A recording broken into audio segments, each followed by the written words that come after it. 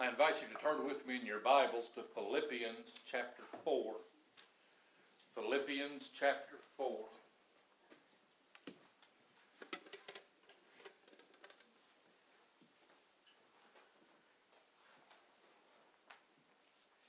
As we started this last chapter of the book of Philippians last week, we talked about the idea of standing firm. And the idea of standing firm is a military term that's used to tell soldiers not to give up the land or the area that they are defending.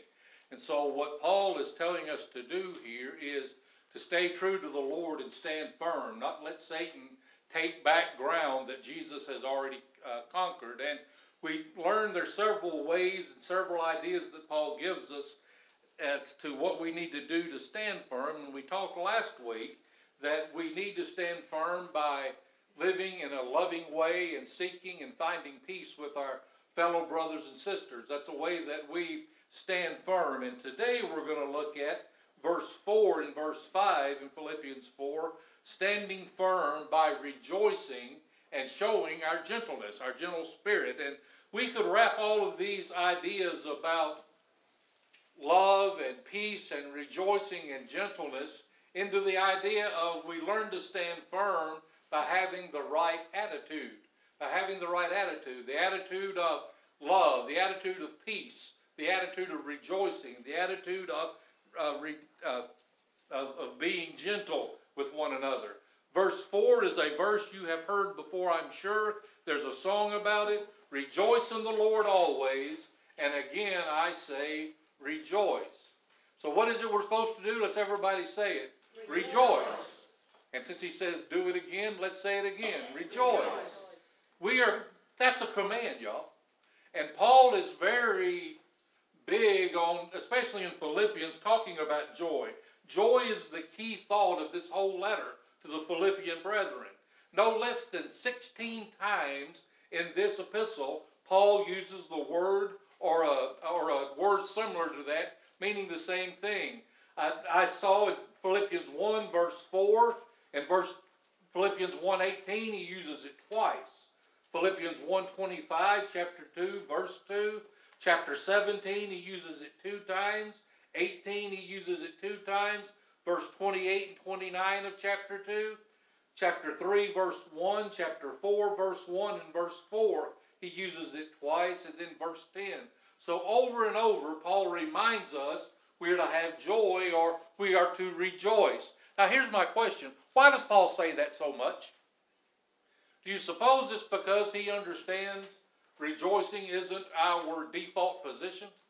That as human beings we tend not to rejoice? So what we're going to do today is look at how we're to rejoice and then who or what wants to take our joy away.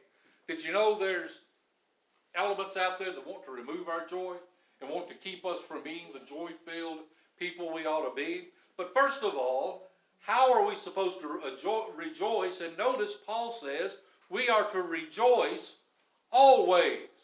He doesn't say rejoice sometimes. He doesn't say rejoice when things are going well.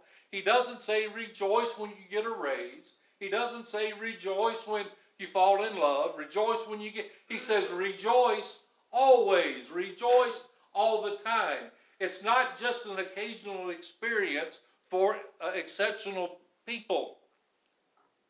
Have you ever been around a person that's joyful? Just seems like all the time. They're just happy, they're joyful. And you know what happens if I'm not careful? When I'm around somebody like that, I want to say, what are they doing so happy? You know, why are they joyful? Because we start thinking about how miserable we are and how joyful they are, and we think something must be wrong with them. But let me tell you what, y'all, as Christ followers, if we are not joyful, there's something wrong with us. And we'll get into that here just a little bit. But Paul says we are to rejoice always. We're to rejoice in darkness as well as light. We are to rejoice in our trials as well as our triumphs. It's not just for apostles either, but it's for all Christians. And as I got to looking through the life of Paul, just in the book of Philippians, in chapter 1, verse 4, Paul says he's rejoicing in his prayers. In 1:18 he says, I rejoice in the proclamation of the gospel. In 2:2 he says, I rejoice at the unity of the saints. In 2:17 he says, I rejoice in the prospect of being a martyr for Christ. In 4:10 he says, I rejoice for the love of the brethren. Paul always rejoiced. But the question is, what was his secret?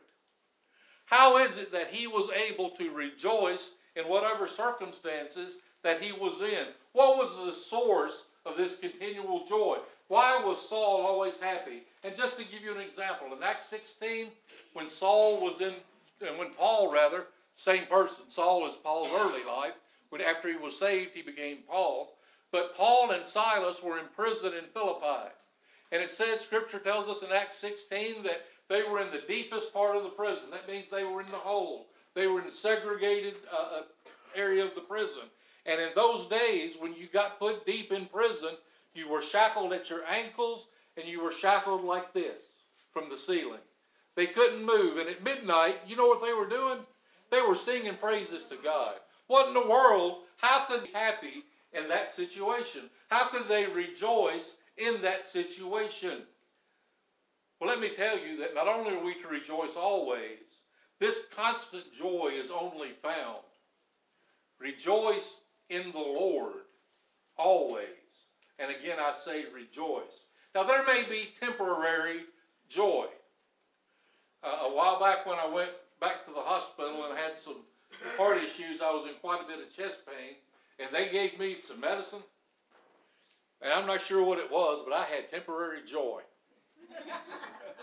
Not only was I not hurting, I felt just really good. This is kind of nice. But you know what? In a few minutes it wore off. And I started feeling kind of, ugh. It was a temporary joy. People find joy in drugs. People find joy in alcohol. People find joy in sex. They find joy in material acquisitions, in power, in position, climbing the ladder. People find joy in lots of things. I remember when I started in the restaurant business, and I couldn't wait till I finally got promoted to general manager. I worked my way up to second assistant and first assistant, and finally I was a general manager. I was so happy for about a week. And then I'm like, gracious, this isn't what I thought it was going to be. Because then you got to worry about keeping your position.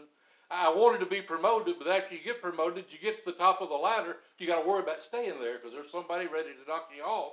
And you find out that the job was not exactly what you thought it was going to be like.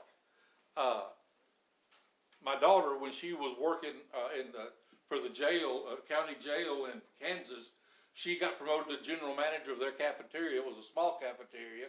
But I remember her calling me. She said, Dad, what in the world have I done? She said, I don't know what I'm doing. And she said, help. So I said, I'll try to help you. So I helped her a little bit.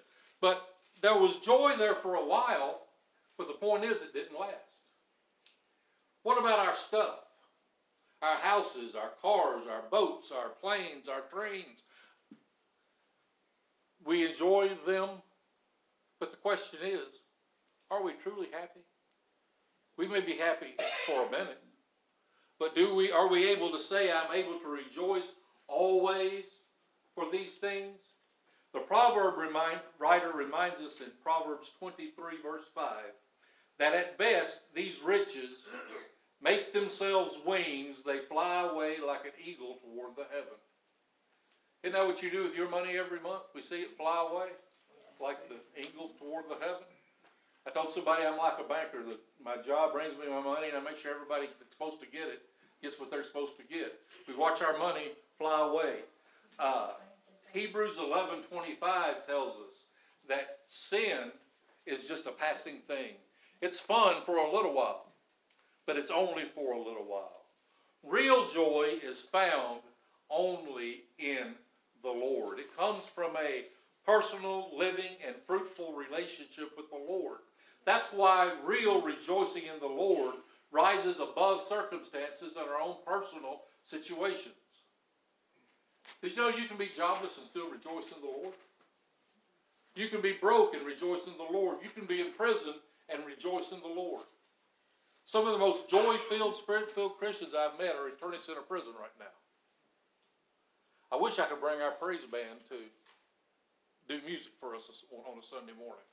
I asked my ward if they could do that. He said no, because some of them might not want to come back. So they tend to frown on that. But they are joy-filled. One of the inmates told me one of the things that they've learned when they were in prison is that you don't need as much as you thought you needed. He didn't need as much to be happy as he thought he did before he was incarcerated. And that's just my work experience. You've been around people. How joyful are we? Even on Sunday morning, when we sat in church and worship, so many of us have this expression. I'm not talking about anybody here. Everybody here is smiling, and I'm happy about that. I asked a preacher friend of mine once, how did your service go? And he said, I feel like I'm leading cheers in a graveyard. And that's the way we are at church sometimes. In the public service business, and those of you that have been in public service, you probably have the same experience I've had, that some of the rudest, most impatient people are church folks. I dreaded our Sunday church rush, because it was just a hard time, difficult time to make people happy. As Christians, we ought to be the easiest people to please in the whole wide world.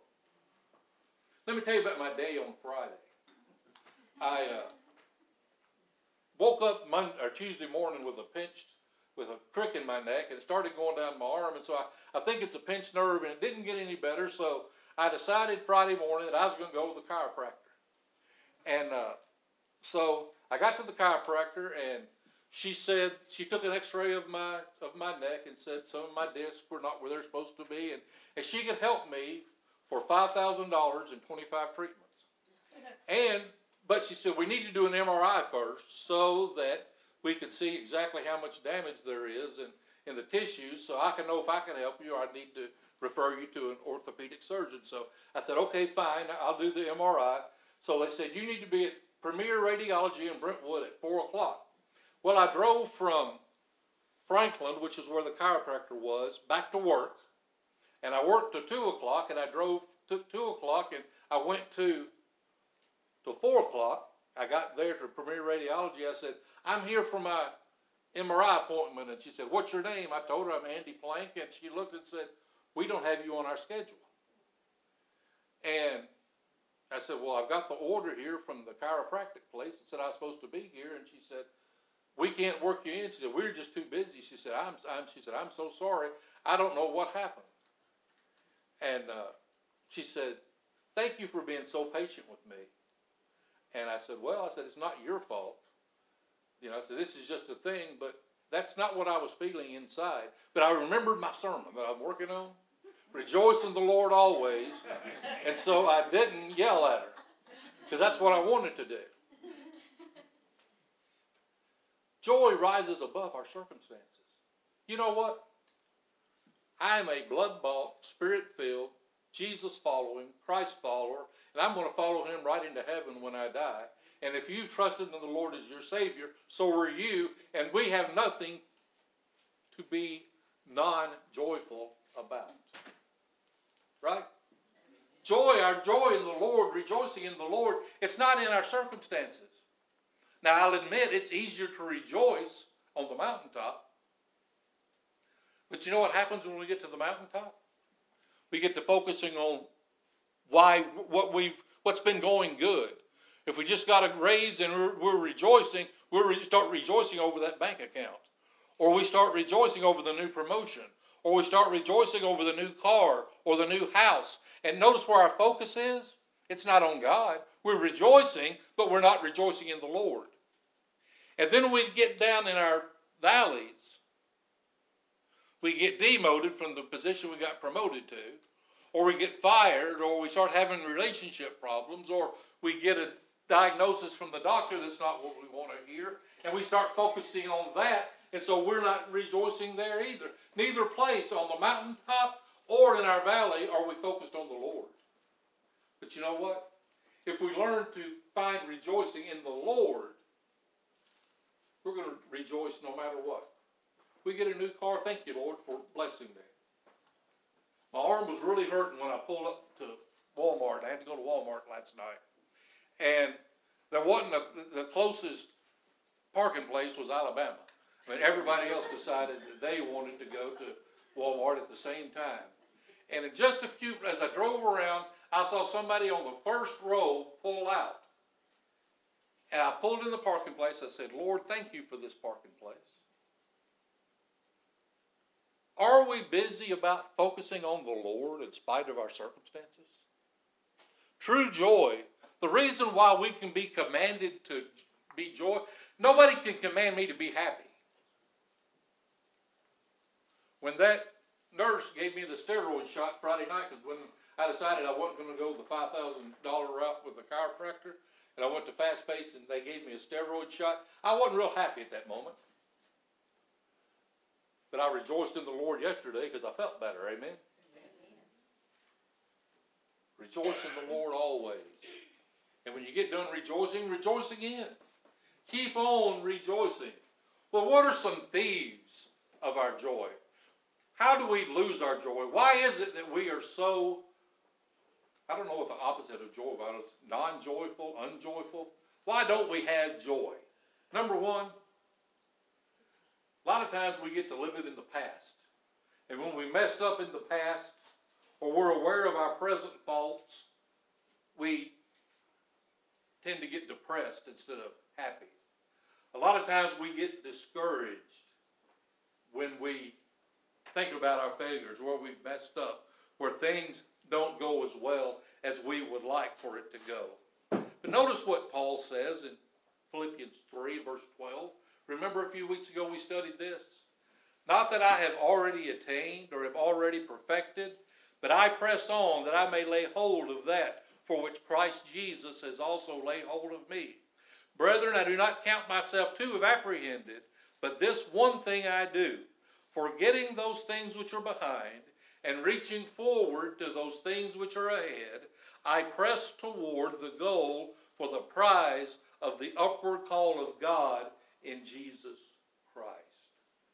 Forget those things that are behind us. Did you mess up? Guess what? I mess up too. Everybody in this room, we mess up. Now the question is, what do we do when we mess up? Do we wallow in our pity? Do we wallow in our shame? Now it's okay to feel guilty because we should. That's the Holy Spirit working on us. And when we feel that guilt, we feel that conviction, we say, Lord, forgive me. And once Scripture tells us that if we confess our sins, that's 1 John 1:9, by the way, if we confess our sins, the blood of Jesus Christ stands ready to forgive us of all unrighteousness. When that happens, forget it and move on. Don't live in the past. Don't stay in the past. Realize your imperfection, but press on to better things. Forget your past failures. Reach forward to future successes. Some of the best lessons I've learned in life are when I've messed up. You know? Some of the things that stuck with me the most are the times that didn't go well for me in the past. And when you get there, you've got two choices. You can either stay there, or you could learn from it and move on. Had an employee one time, he said, and he worked for me in the kitchen, and he messed up an order really, really bad. He said, I'm sorry I messed up that order. I said, you know what? We all mess up orders. Don't do it again. And down the road, he messed up again. But I said, you know what? It's been a long time since you've messed up an order. You're getting better. Move on. Let the past go. You can't live there. You can't revisit it. You can't fix it. There are a lot of things in my life I wish I could fix, but I can't. But you know what I can do? I can live for Jesus in spite of that. I can take this failure and turn it into where I am today. Somebody said, would you like to go back and do things differently? And I said, you know what? I do have some regrets in my life, but every one of them have led me to where I am right now. And I feel like I'm in God's will right now, and I'm happy to be here. Who knows where other roads would lead? You know God can take our messes and pull us right back into His will. See, we think in our mind that we're going to become a Christian, hop on a bicycle, and pedal our way straight to heaven. What it looks like is the real path is down, up, you fall off the bike, you roll over a log, run the bike down a hill, flip it over, get up, and God gets us back on this path, and one day He's going to take us home. And that's where we have to stay focused. Because no matter how many times, no matter how much we mess up, don't let it steal your joy. Because you're a blood-bought, Spirit-filled, Jesus-following Christian that's on your way to heaven. Satan wants you to forget that. He'd love to steal your joy from you. But he can't take it if you don't give it to him. Amen? Forget about the past. And there are others who are just kind of naturally, by their own term, they're melancholy. They're glass half empty people. By nature, it seems like that's just the way they're wired. My mom's that way. I can ask my mom, I'll say, what's wrong? And she'll say, well, nothing. I said, well, why do you look so worried? She said, I am worried. I said, why are you worried? She said, I'm worried about what's going to happen. Something might go wrong. And I laugh at that, but if I'm not careful, I'll get the same way. We start worried about everything that might go wrong at work, or what might go wrong at home, or what might happen in the house, or the yard, or the car. And we'll talk about this next week, by the way. Because not only do we stand firm with right attitudes, we also stand firm by right praying. That's next week. So I'm not going to go down that trail. Come back, you can hear that lesson next week. I'll give you a little hint. We're supposed to be anxious about nothing and pray about everything. But we get that backwards. We're anxious about everything and pray about nothing. But that's next week. We may be half empty folks. And if that's the case, we probably have to try a little bit harder to be joyful and to keep our mind on happy, positive things. They may be melancholy through genetics. A lot of times we pick up the way we view life genetically. We also, the environment that we grow up in. It might have been a toxic environment that's turned us melancholy or depressed. And those are real things. And I'm not making light of those things. They're things that we have to work through. Those are things that we have to deal with. But in Christ, we can be transformed. Christ can take that mess of our life. And when we trust Him as our Savior and the Holy Spirit fills our heart, He turns our life upside down. Brand new, inside out. And we become a new creature. I'm going to use the phrase again. Blood-bought, Spirit-filled, Jesus-following Christian on our way to heaven. There's nothing melancholy about that. There's no half full about that. It's full and running over. My great-grandfather used to drink coffee. He'd pour it out of his cup. He'd put it in his saucer and drink it. And one time I said, Grandpa, how come you do that? And he said, well, son, this helps me to remember that I'm so blessed my cup's running over and I'm drinking out of my saucer. And I thought that's pretty cool. Isn't that the way we ought to be? Y'all, if you're Christians, there's no such thing as a glass half full. We're going to live with Jesus for eternity. We're saved. We're blood-bought. We're Spirit-filled. We ought to be the happiest people in the world. I was doing music at a revival one time, and we had a full house of people, probably a couple of hundred people. The doors were open. It was a summer evening, and across the road was a beer joint. And they had their music just blaring and playing, and people were shouting and clapping and having a good time. And the preacher was looking at us, and we were all like... And he stopped preaching. I'll never forget this. As long as I have got what little mind I've got, I'll always remember this. He says, y'all know what? He said, it's a crying shame that all those lost people over there are having a better time than we are here in the Lord. And isn't that the truth? If we're saved, we ought to act like it. We ought to be joyful. We ought to be happy. We ought to be grateful.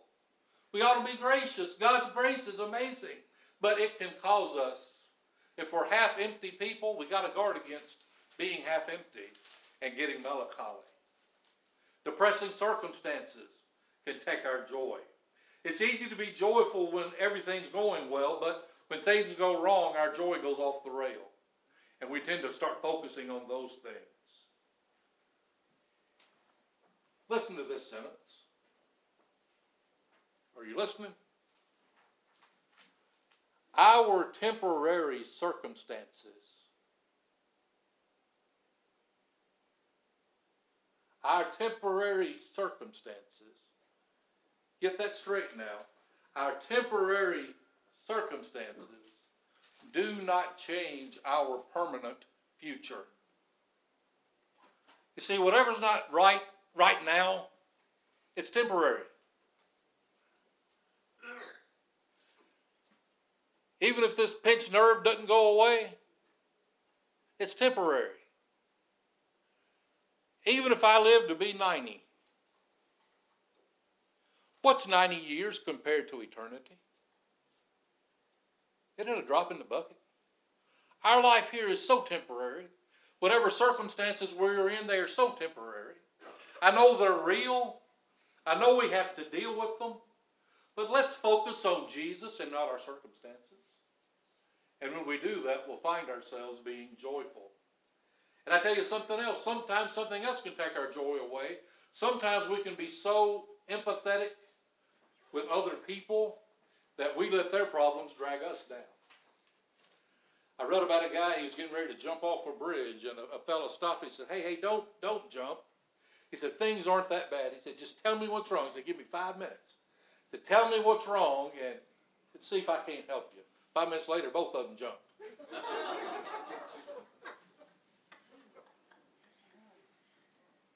People's problem, if we're dealing with people's problem, I have to really be careful as a chaplain, because a lot of my work is negative. I'm telling somebody their loved one's sick. I'm telling somebody, a guy the other day, he entrusted the care of his kids to his cousin until he gets out of prison next year. The cousin went and petitioned and took his kids away from him. And he trying to help him deal with that. If I'm not careful, helping those that are in bad circumstances can make me lose my joy.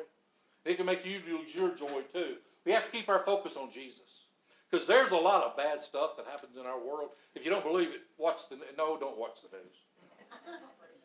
But if you think everything's fine, watch the news. Everything is fine. Jesus is still on his throne. Understand that. But a lot of folks are in a bad way. We go to Food Saver or Denny's or Rogers or McDonald's to eat, and we talk to our friends, and what did you hear about such and such? Did you hear about so and so? A lot of people are in a lot of bad ways, and when we start trying to help, we can let that take our joy. Let's don't do that, y'all. Let's be joyful, loving people. Rejoice in the Lord always. And again, I say rejoice. But then look what he says in verse 5. He says, let your gentleness be known to all men. This word, the Lord is at hand. This word gentleness is a difficult word to define. The Greek word that's written gentleness, we don't have an English word that translates exactly to that same word. So gentleness is used, kindness is used.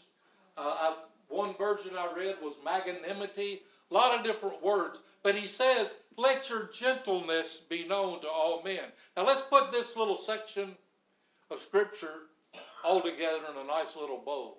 He's talking about having the right attitude. First, we're to be loving. We're to love one another.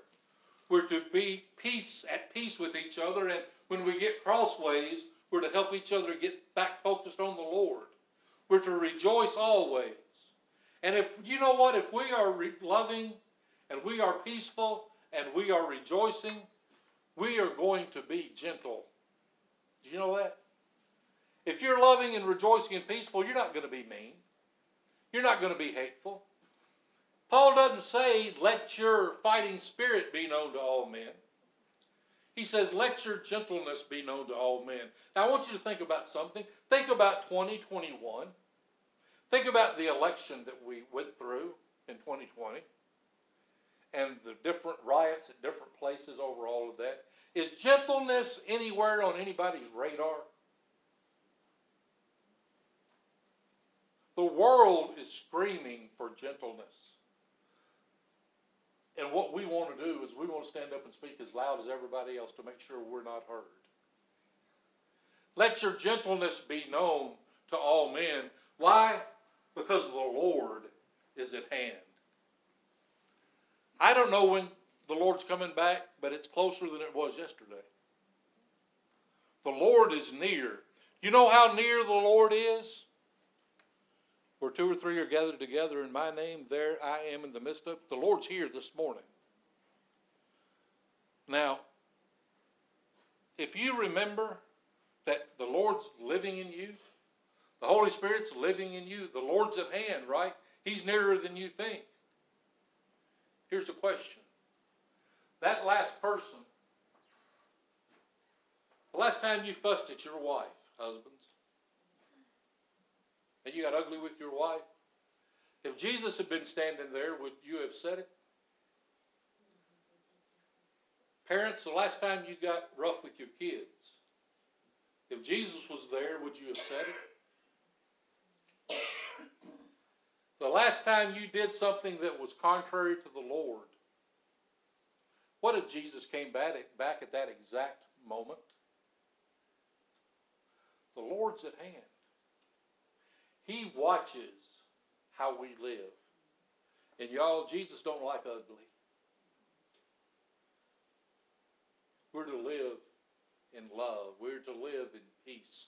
We are to live rejoicing. We are to live gently. Because that kind of a person is showing the light of Jesus. And our world desperately needs to see that light. The world doesn't need my 2 cents. I don't need to give anybody a piece of my mind because I don't have enough to spare. Guess what? Y'all don't either. The world needs to see our rejoicing. The world needs to see our love. The world needs to see our gentleness. And when I say rejoice in the Lord always, that doesn't mean we're to be insensitive toward people that are having problems. We're to help those people. We're to do it with a joyful attitude. You know what? Sadness is contagious. Depression is contagious. So is joy. We can make a difference in people's life. But it starts by making your relationship with the Lord what it ought to be. First of all, by rendering complete obedience to His will. You're not going to be able to rejoice if you're not at peace with God. And the only way to get at peace with God is to be in His will.